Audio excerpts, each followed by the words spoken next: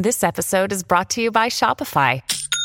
Forget the frustration of picking commerce platforms when you switch your business to Shopify, the global commerce platform that supercharges your selling wherever you sell. With Shopify, you'll harness the same intuitive features, trusted apps, and powerful analytics used by the world's leading brands. Sign up today for your $1 per month trial period at shopify.com/tech, all lowercase. That's shopify.com/tech. Do you remember when America became the leader of the world we live in? There have been many, many moments where we as a country have shown that we are the shining city on the hill. But if you had to narrow it down to a specific date, what would it be? If you're having trouble with this assignment, don't worry. Our president is here to clear it up. If you think about it, what was the reason why we led the world beginning around 1905, 6, and 7, and 8? Of course, 1905, 6, 7, and 8, the most important years in the history of our country. And of course, we all agree on the reason. We became the first nation in the world to have universal education of 1 through 12 for everybody, no matter what, without cost. Never forget the fateful year of 1905, 6, 7, and 8, the year we began to offer universal education of 1 through 12 to everybody, no matter what, because obviously the real innovation of America is centralized government schools that teach our kids to be racist sex addicts by 3rd grade. Of course. And I have to say, as a guy who pays property taxes, I'm pretty stunned to hear that public schools are free. I can't wait to get a big fat refund. But while there might not be a direct cost for public school, we can certainly all agree there is definitely a cost to having a completely incoherent president. Stu Does America. Well, on blazetv.com/Stu, you can party like it's 1905, 6, 7, and 8. It's true. Use the promo code Stu to save $10. Dave Rubin is here to convince you not to burn this country down. Joe Biden's brain is breaking down on camera yet again. Not the last one you just saw, but a new time.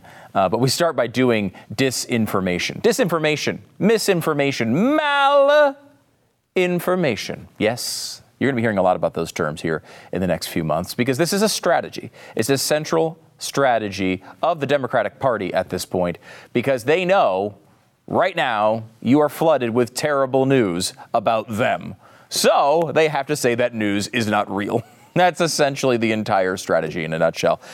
They've decided to take this out of their normal ways of doing it, which is lying themselves, lying through campaign officials, getting their buddies in the media to lie for them. And now they're taking it all the way up to the government level. Alejandro Mayorkas, whose last name sounds like Greek yogurt. Every time I hear it, I think of Greek yogurt. Now I want Greek yogurt because Mayorkas just sounds like the type of thing that has 14 grams of protein per serving. I don't know. Mayorkas is now going to create a disinformation governance board. They're upset because, of course, Elon Musk is bringing in Twitter into his group of companies that he's controlling. Critics are slamming Biden's Ministry of Truth to police the internet for disinformation. Is federal censorship coming? Biden administration creating disinformation governance board, according to a report, this one from the Daily Wire. You don't want these headlines. You'd prefer not to have them. Now, of course, they had to have someone who was going to head this up. And you'd think you'd find someone who had the most, I don't know, like boring background, never was on television saying crazy things, not the type of person that can be easily criticized, someone who kind of comes maybe from the middle, that's going to have real credibility. Of course, that's not the direction they went. They went with Nina Jankowicz. Now, who the heck is Nina Jankowicz? You might not know Nina Jankowicz. Well, she's a person who seemed to think the dossier, the Steele dossier, was pretty credible. She's a person who said the Hunter Biden laptop was a Trump product, which, by the way, it was not. It was a Hunter Biden product. And, of course, she was on television not that long ago in 2020 giving this, I want to make sure you understand, when you see this clip, this is not disinformation. This is the person they've put in charge of fighting disinformation. Watch. I think there's a general concern about Trump supporters potentially showing up armed to the polls, and these sorts of voter suppression, voter intimidation, that's illegal everywhere. Of course, there are, rules for partisan observers to be in the polling station, but in 40 states, you need special accreditation to do that. And I think there's just, again, a widespread fear that, groups of irregular supporters are going to show up at the polls to intimidate people and quote unquote watch. And that's very disturbing. You don't want irregular supporters showing up. That would be very, very bad. Of course, this didn't happen. It wasn't going to happen. At no point was it going to happen. And yet she's on television saying it very well might happen and attributing it to general concern. I mean, this is the definition of misinformation, malinformation, disinformation, all the anti-information things they're supposedly going to be fighting. But of course, they're not fighting disinformation. They're fighting conservative thought. They don't care if a lie occurs. They care if a lie occurs and it hurts them. They also really care, more than anything, if the truth is aired and it hurts them. And, the left does this all the time. They take something that could theoretically be useful and then co-opt it for their own purposes. Let me give you an example. Fact checkers. Now, fact-checking is now a joke, especially at anyone who's from the center to the right. You look at this and you're like, oh, God, another fact checker with another fact check. You roll your eyes at it. But, we are definitely in a time where it would be really valuable to have actual fact checkers. It would be great to have a place to go to where you could look at it and that you could say, hey, this is here's the truth behind this. That's a nonpartisan team of people who say, hey, you know what? The conservatives are right on this one. Liberals are right on this one. They're both kind of right on this other one. They're both pretty much wrong on this one. Whatever the answer is, but someone who is actually balanced and sane about these things that can tell you, you know what? The Hunter Biden thing was real. It actually did happen.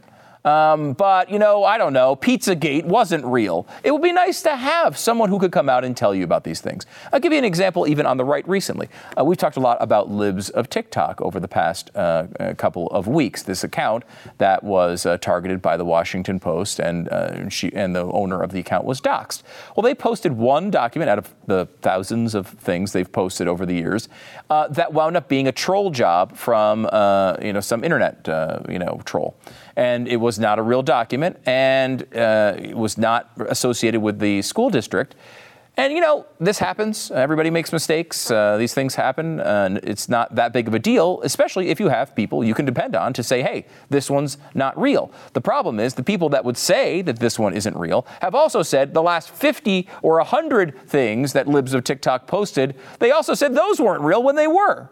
It would be nice to have a fact-checking service that could be trusted, but it's never going to happen, and certainly not going to happen like this through the government, where I don't even think it's constitutional. Certainly not constitutional if they have any teeth to it. So it's really amazing. And this is not just some one-off thing from Joe Biden. This is central to the left's strategy. Barack Obama, who is done failing on podcasts and Netflix shows, has decided to now dedicate his life to fight disinformation. You might find that an agonizing thought, considering we went through 8 years of this guy being president, where all he did was sit there and lie to you constantly. So you might be frustrated to hear that this guy is going to be the guy who's going to save us all from disinformation. But I will say, it's very clear this is not a disinformation fight. This is about many other things. Let me give you, this is from a speech you may have missed, I think it was last week, where Barack Obama decided to launch this little project totally unrelated to the announcement of the government Ministry of Truth that came out overnight. This is just a totally unrelated speech by the guy he was in the White House with just a few years ago. Here's Barack Obama talking about the problems we have with information. It's not just that these platforms have, with narrow exceptions, been largely agnostic regarding the kind of information available and connections made on their sites. Have they been? It's that in the competition between truth and falsehood, cooperation and conflict, the very design of these platforms seems to be tilting us in the wrong direction. Yeah, what direction is that, Barack? What direction is that? It's not the direction away from truth. Occasionally, people out the left for the things that they do. sometimes people notice the things that people on the left do. And when attention is drawn to those things, people are usually revolted by them. They don't want them. That's not the direction they want to go in. The left hates when you point out what they're doing. They hate it. They've hated it forever. And now social media exists in a way that allows people on the right and in the middle and some on the left to say, wait a minute, I don't like this. Are you guys aware of what's going on in these schools? They hate that we're doing this.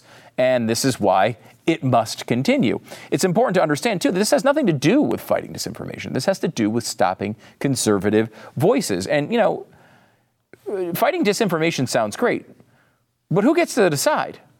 They want the government to decide.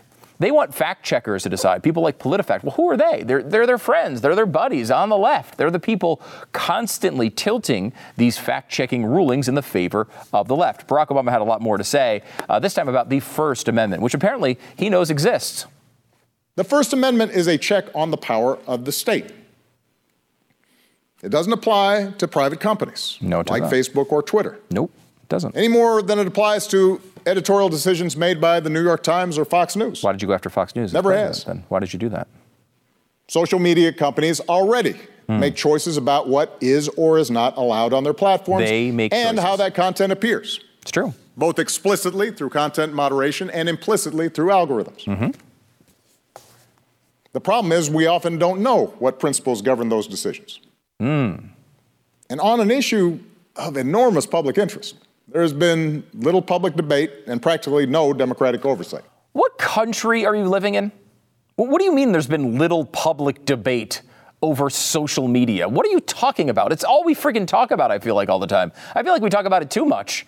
Blah, blah, blah, blah, blah. Social media. Everybody on the right's talking about it. Everybody on the left is talking about it. It's a constant piece of information and conversation all the time.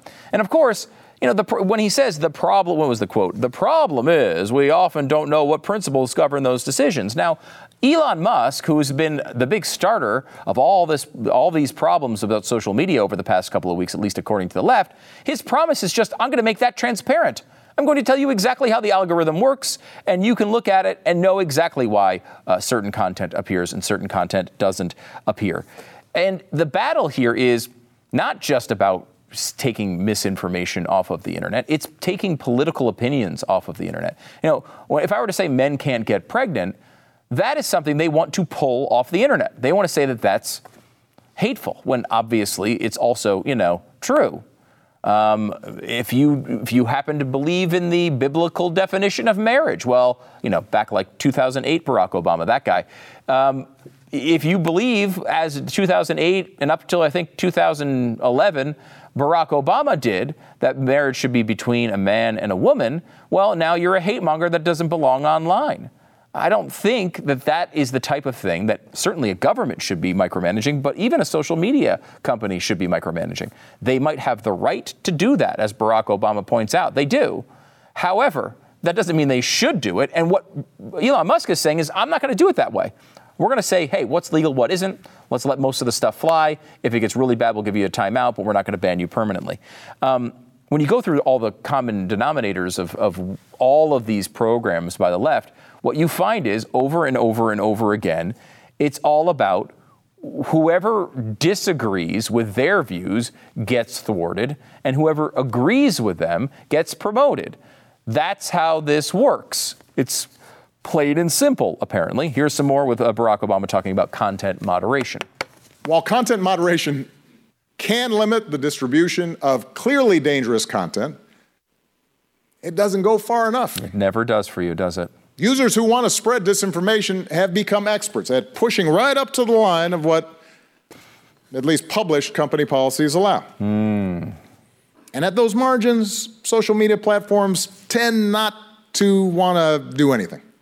No, really? Not just because they don't want to be accused of censorship, because they still have a financial incentive to keep as many users engaged as possible. More importantly, these companies are still way too guarded about how exactly their standards operate. or how their engagement ranking systems influence what goes viral and what doesn't. What's interesting about this is the more transparent you get, the more people will be gaming the system. The more people will understand the system, and the more people will walk up to that line. And, you know, you have to, as a person who respects the American people, you'd think you'd be able to embrace this and say, you know what? People are going to say some crazy crap on the internet. I don't know if you've ever been on the internet, but that's basically what the entire thing is. A bunch of people saying a bunch of crazy crap about different things. That is really like the foundational element of the internet. But somehow we're able to survive as a society, not because they've moderated too much or too little, but because people, generally speaking, go about their business, and even when they take in misinformation or malinformation or disinformation, go along with their lives in a pretty normal fashion. I mean, think about this for a minute. When's the last time your opinion was changed by a tweet? Can you think of a time?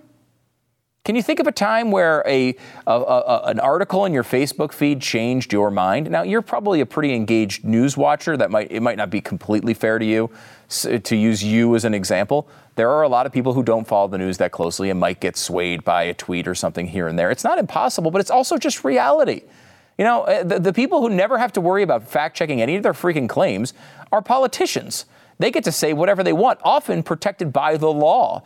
People like Harry Reid can go on the floor of the Senate and say Mitt Romney never paid his taxes and can't possibly get in trouble for it because he's protected behind the wall of the Senate. When we get in trouble every time we say anything that's out of the line at all from what progressives want to hear. Finally, as Obama was discussing there, hey, moderation just doesn't go far enough. Well, what do?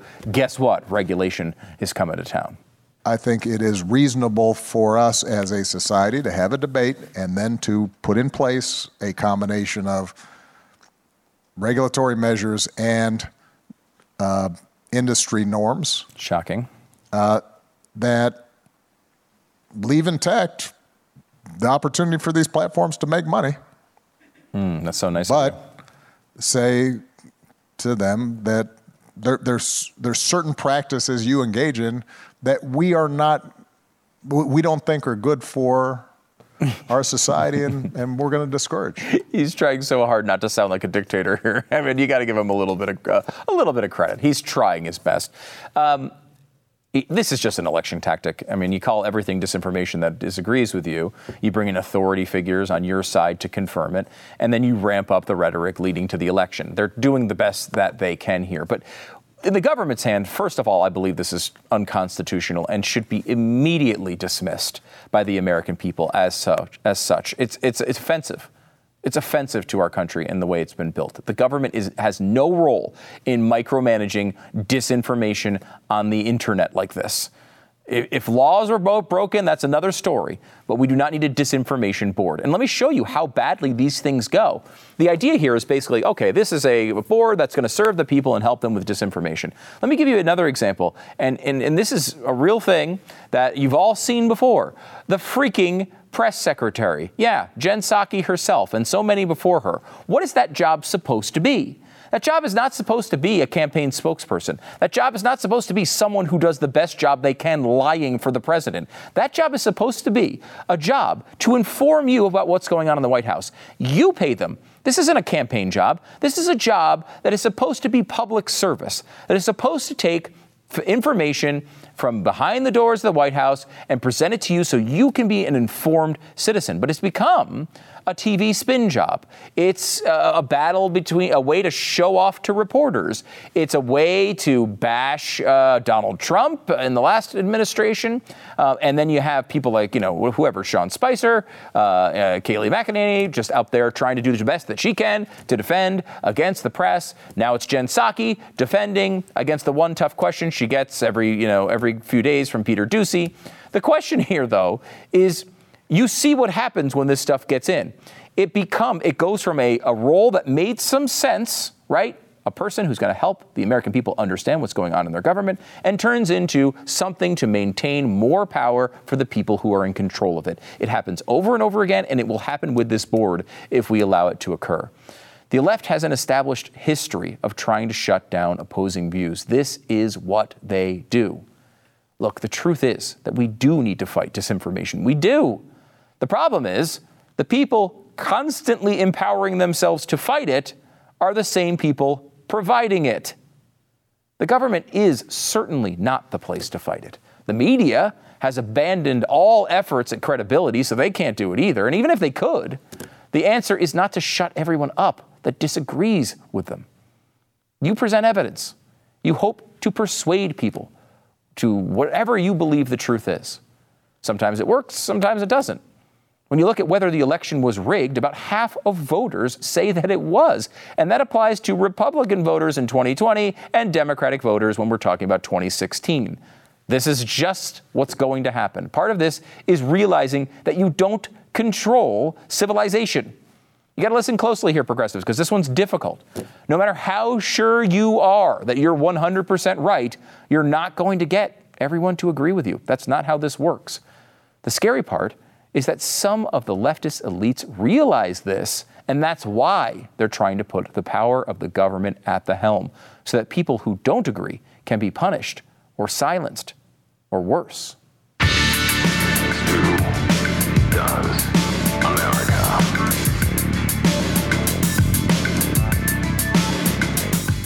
So if you want to buy or sell a home in times like these, you know it can be a challenge, and that's why realestateagentsitrust.com exists. Yes, it's true. If you have a big real estate transaction, you need to have the best people around you to make sure you can take advantage of it. If you're buying a home, if you're selling a home, you want to get the best price on either side of that transaction. Now, I have not scientifically investigated what occurs if you go to buy a home with your agent from realestateagentsitrust.com. And then the people selling the home are also on realestateagentsitrust.com. I think it creates some sort of vortex, and the universe spins out of control, and we all die. So if someone who's selling a home already has a real estate agent from realestateagentsitrust.com, please don't go there, because you could cause the destruction of the universe. But otherwise, go to realestateagentsitrust.com, get more information there, make sure your transaction goes as smoothly as possible. It's a big one. It's a home. Make sure it goes the right way for you. realestateagentsitrust.com.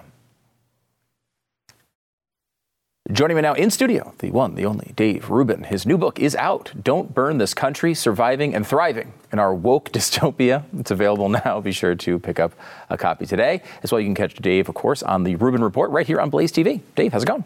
Stu, what was the funny part there? Was it the surviving or the thriving? The surviving is like, yeah we're kind of doing it. The thriving was what got you. It was. I don't know. Well, that seems like a bit much. Most dystopian societies don't talk about thriving all that much, No. but here you are to bring us a positive message. I want to get into the book here in a second, but we just did a thing on this misinformation board that is happening. I mean, you've dealt with this. You were suspended for saying something about vaccines that is now apparently very easy to say. Anyone, New York Times can say it. Anybody can say it now. The problem with trying to crack down on misinformation in this way, besides the fact that it's not really constitutional when the government does it, is that they can't figure out what it is. I mean, this is it's a process that seems completely. You'd say it's random if it wasn't targeted at one side all the time. Well, that's the key part right there. I was suspended in July of 2021 for saying that vaccine mandates were coming and that vaccines were not working as promised. Well, we all know that the vaccines were not working as promised. We knew it then. We certainly know it now. Joe Biden had said just before that if you get the vaccine, you will not get nor transmit COVID. That either was a lie or disinformation or misinformation, or he was handed a piece of paper and just read something not knowing what he was saying. I mean, it's a whole other topic, whether anything that come out of his mouth is disinformation or honest or coming from his brain or whatever else.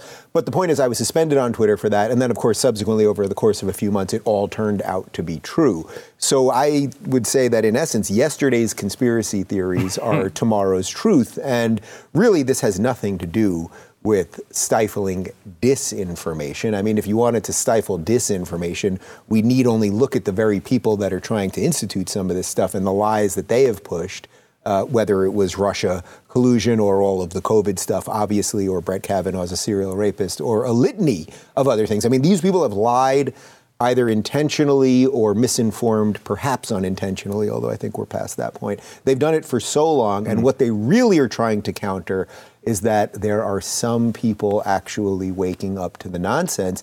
And I don't think it's a coincidence that this is happening at the exact same time as Elon Musk is buying Twitter and basically just saying, hey, say what you think, and then we'll see what happens. And that's the enemy. I mean, they're terrified of that prospect. Yeah.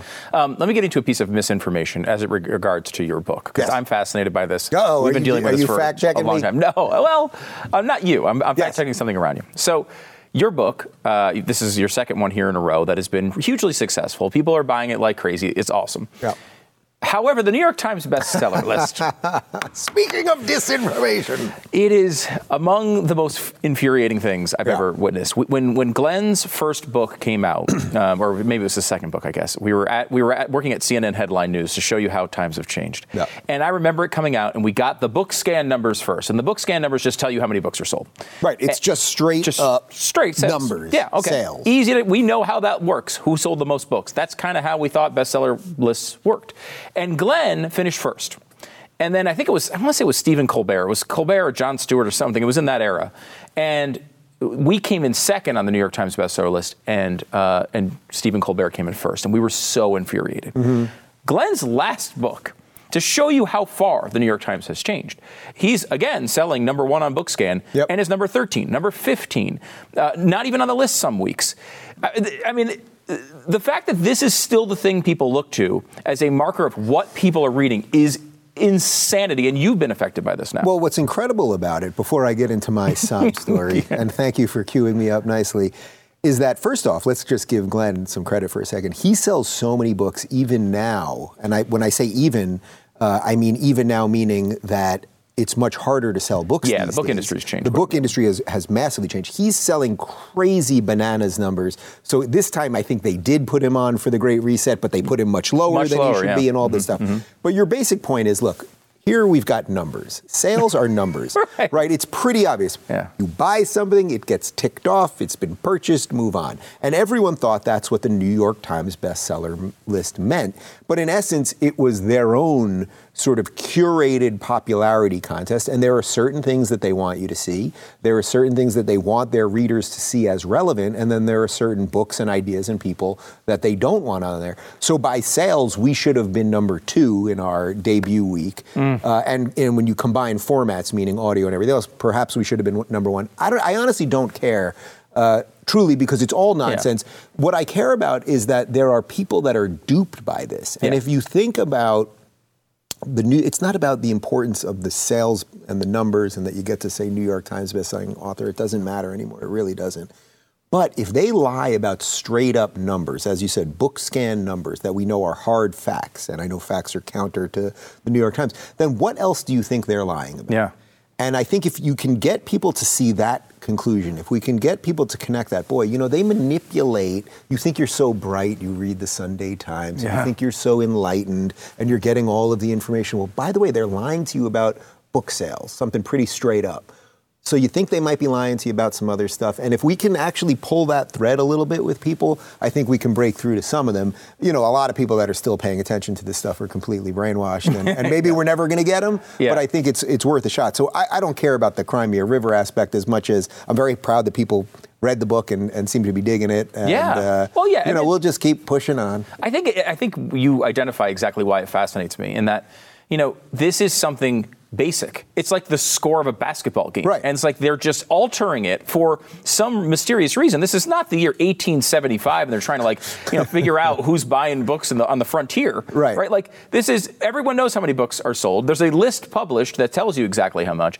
And what I also find fundamentally interesting about it is that the story I described with Glenn is exactly true. When we first started writing books, they would move it a slot or two, and you could. It was frustrating because they would manipulate it and they would change the order a little bit, but they wouldn't deny that the number 1 book in the country was really not even on the list. Now they're at the point. This is what they're doing. They're taking the list, the number 1, number 2 best-selling books, throwing them off the list completely, and it shows. This is the same way their news coverage has changed. It always leaned left a little bit. Now it's just completely bonkers. But I guess the good thing for us and people that enjoy what we do is the mask is coming off this thing. Because you're right. When they could say, okay, the number 2 book, technically, let's put it at 4. It's like, maybe there's some way you can fiddle with some stuff. Okay, kind of. But when they completely change things, and then it's just obvious, right? So there are, I don't even know what the other books actually were on the list. I mean, I saw the full thing, but there's nothing that's really culturally relevant that I was, like, I think Molly Shannon, the comedian or former comedian, had a book. Okay, good for Molly Shannon. But the point is, I had this book. I'm the only one, I think, as far as I know, that was in those top, I wasn't even in the top 15, but out of the people on the 15, that is touring in sold-out clubs across the country. Like, there's something relevant there. But they not only don't put you on there, they don't write a review or anything. But again, it's like, all right, you're duping your own people. And the issue that I think you're hitting on is sort of, if you just dupe these people over time, and over time, and over time, and over time, well, you're not a newspaper anymore. So when the New York Times used to say it's all the news that fits to print, it's actually all the news that fits the narrative. And if we can, again, just get that idea out to people, just understand they're lying to you about an awful lot of stuff. And if you get that, then you can hopefully start seeing the light. So I appreciate you bringing it up, and I will continue. Well, you know, the other interesting thing about this, as you know, is that the entire publishing world has been based for 40 years on the New York Times bestseller list. The whole thing was just get on the New York Times bestseller list. So by the time I wrote the first book, that was already starting to crumble. Now, as you say, it's a joke. Like, really I can tell you truly, from the highest levels of the publishing people that I'm involved with at the big companies, everyone's like, the whole thing's a farce. Don't get your panties in a bunch. Life goes on. It's more about, I've noticed that they're more about just warning the authors. Don't worry about it. It's okay. We don't care. So let's go to the actual content of the book here. Because although that's not too far from the content of the book, honestly. This idea that media, mainstream corporate media, cannot be trusted. You set up current society, modern society, in an interesting way, in a battle between self-care and self-reliance. Explain this out a little bit, because I don't think I've ever heard this explained this way. Well, we're obsessed with self-care, or at least this idea of self-care, that everything should just be catered to us and very easy and simple, and you should be able to get food delivered to you at the click of a button, and everything should appear all the time, and, you know, we should have monthly subscription services to all of our prescription medication, and that we should basically just be, as I talk about in the book, we should be the characters in the Disney movie, dare I say Disney anymore, but Disney was decent for at least a little period of time, the Disney movie WALL-E, which you may remember, where in essence, you know, people had just become these sort of big fat blobs that existed in this futuristic spaceship and that had all of their carnal needs fed to them and that were just eating and drinking and watching things all the time. And they were just sort of these semi-autonomous nothings that floated throughout the ship. That's very different than self-reliance, because self-reliance is knowing how to do some things. Basic things. I'm talking things that we all knew how to do. Stu, how old are you? 46. I'm 45, Stu, so I'm the younger one here on the show. But you know, people, especially before us, knew how to do some stuff. You might know how to change a tire, Stu. You might know how to grow a garden. You might know how to do some basic electric work. You might know how to reset a breaker. No one knows how to do these things anymore, meaning millennials basically don't know how to do things. They've been catered to the point that they actually, if the poop hit the fan, and we've seen a lot of that over the last 2 years with lockdowns and violence and defund the police and all these things, that nobody can really do anything for themselves anymore. And you better learn how to be self-reliant, because the big systems are crumbling. You may like the idea that you can do everything off the click of your phone, but there is a real danger in that, because it's disarming you from being able to take care of yourself. It's interesting because it is, I think, like, I am pathetic with most things and being able to do them. I would not consider myself particularly good at what you're talking about. You haven't fallen out of the chair yet? No, it's true. Been pretty good. I could change a tire, a garden. I just hope Taco Bell's still open, right? So that's the whole thing. But it's like millennials and younger people, who are generally more leaning left-wing as far as voters go and their interests, are the ones who have embraced this lifestyle. And this lifestyle is only made possible by capitalism, which they seem to hate. And I don't know how, I mean, if capitalism goes away, as they seem to want to when they go to the polls, they seem to indicate that's their preference, all these things go away. The DoorDash doesn't come deliver when the government's in charge of it. Young people are stupid. We have to accept that and deal with it. I can see how you become an old man yelling at a cloud. You know what I mean? I can really see how that happens. Look, the more that things get automated, the more that humans get removed from the system, the more that feeds a socialist monster, because socialism in many ways is very anti-human. Capitalism is human, meaning that people like to freely exchange things. You have a skill or a good or a service, and I have a skill or a good or a service or money, and then we can exchange this openly, and then someone comes in with a better product, and then now the price goes down, and we can do this dance that is very holistic in its sense of humans operating together by choice, right? It's amazing. It's incredible. What's happening because of technology is we are now automating everything to the point where we're removing humans from it.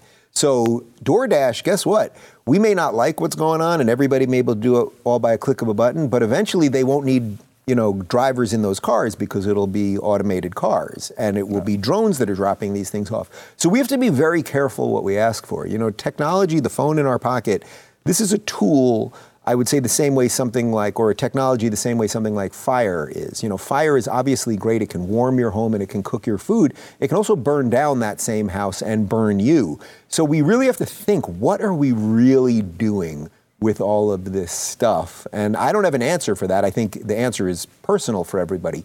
How connected do you want to be all the time? And how much reliance do you want to have on something that the grid could go down one day and now you don't know how to do anything. Yeah, there's a mixture there. There's some sort of midpoint. Last one before you go. I think there's a debate on the right that is growing in which capitalism is coming under more question than I think it has previously. I think that the love for free markets has always been something associated with the right that the left has fought against. Yeah. And the left still hates it. The right, there's a split, though. I think we know some of the outcomes of the free market. We've talked about them here. Even with things like Disney, we don't like what's happening. And there's been a pushback against, not against capitalism, but a worry that capitalism can't solve all of our problems. How do you see this playing out, and what's the right answer here? Look, capitalism, as far as I can see it, is the best of all man-made systems because it allows for the most competition. And as I said earlier, that's the most human thing that there is. It leaves a little bit to chance. It leaves a little bit to human ingenuity. It leaves a little bit to hard work and luck and all of those things, right? So that, to me, is the best system. But is there anything that's perfect? I mean, I think this is what people always want, something that's just absolutely perfect. But perfection, I don't think, is attainable, actually. And perfection will lead you far closer to dystopia than to utopia. So is it possible that a corporation could become so large and buy all of the competition, thus crushing competition, and now prices rise and you're under their boot all the time? Of course. And does that happen? Of course. However, human ingenuity always finds a way. Jeff Goldblum in Jurassic Park, life finds a way. Right. So I think as long as the conditions of freedom are there, we could maybe do some things on the margins. I would say related to the Disney situation, look, they took a political position that apparently has turned out to be quite unpopular. And it's cost them $41 billion roughly in the last month or so. That is pretty spectacular. And not only that, because that's the market talking. DeSantis didn't go in and send the troops in and break up the board. He just basically said, hey, I'm going to stand against your beliefs related to the, Bill HB 1557, which quote unquote don't say gay, although they could have called it don't say straight. That would have also made equal sense because the word gay is not in there. Would have been equally wrong. And it would have been equally wrong. At least do something equal, you know? But, by DeSantis taking away some of Disney's special privileges, I think this is perhaps what you're talking about. This is where some conservatives were like, no, don't push Disney too hard. But no, I believe you should take away all their special privileges. They shouldn't have special tax breaks that other companies have. They don't have. They shouldn't have special laws, which they have in Orlando, and special. I mean, they can do their own roads and all of these things that some of it maybe made sense for expansion 50 years ago, but it doesn't make sense anymore. And I don't want to be governed by a fictitious mouse. No, even if they come from California? It sounds so delightful. From California. All right, Dave Rubin, the book is out now. Make sure you pick up a copy. It's not going to help him on the New York Times bestseller list, but buy it anyway. Don't Burn This Country, Surviving and Thriving in Our Woke Dystopia. It is available now wherever you get your books, and don't miss out on Dave Rubin's show. Of course, you're on Blaze TV, blazetv.com/Stu. Promo code is Stu. Dave, thanks for coming on. Good to see you, my friend.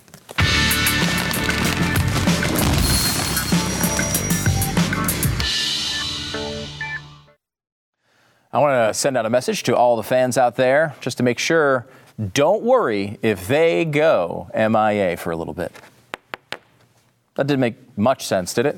Well, let me give you a quick little woke quiz and see if you can piece this one together, okay? Here's a quote. What are we talking about in this story? Here it is.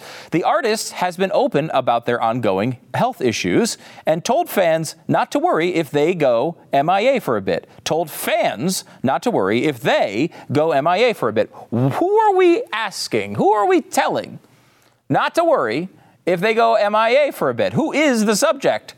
How can you tell? Well, you might say, well, fans, right? We're telling fans, don't worry if they go MIA for a bit. Well, no, we're talking about the artist who identifies as a they. So this story, and it's amazing, it's about Halsey, who's apparently a singer or something, I don't know. But it's fascinating to read this. My wife reads a lot of pop culture, and she's like, I can't even understand the story. Who's they? The word they is a plural.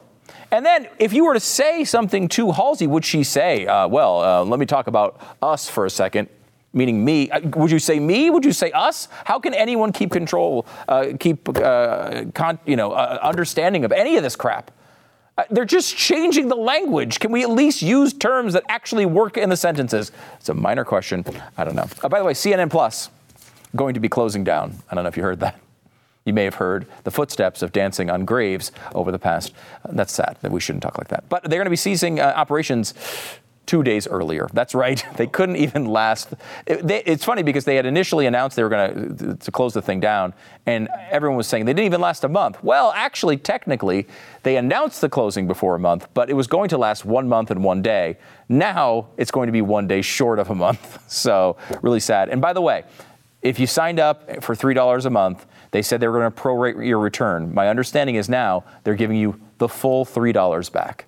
They're not going to prorate it. They're not going to say, hey, you did get 24 days of content here, so we're going to charge you $2.11. No, you're getting the full $3 back. So party time.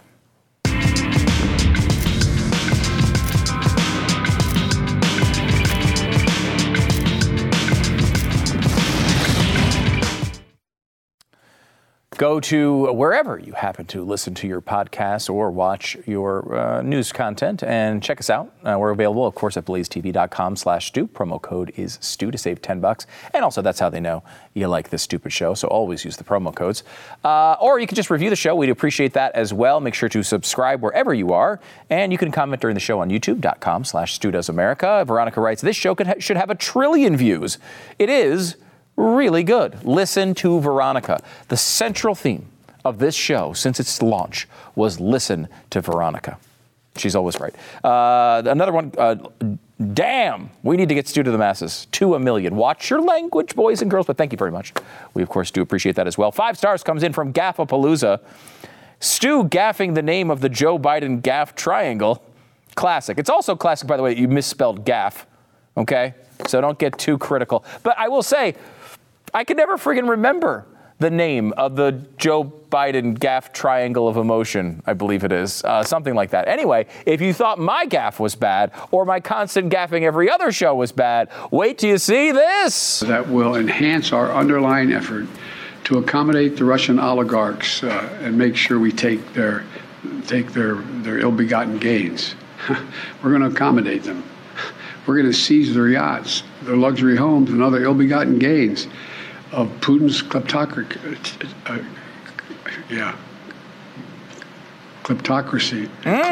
The guys who are the kleptocracies. But these are bad guys. Okay, so we plotted this, of course, on the Joe Biden gaffe triangle of emotion, which is, again, I think I sent that name, but I didn't mean we had to lock that name in. Now it is locked in. Here it is. I think it's all the way here on the sad side of the gaffe triangle of emotion, and then up toward the scary side. It's not really funny. He laughs. Nobody else does. And that is the constant refrain of Americans right now. Joe Biden might be laughing, but we're not.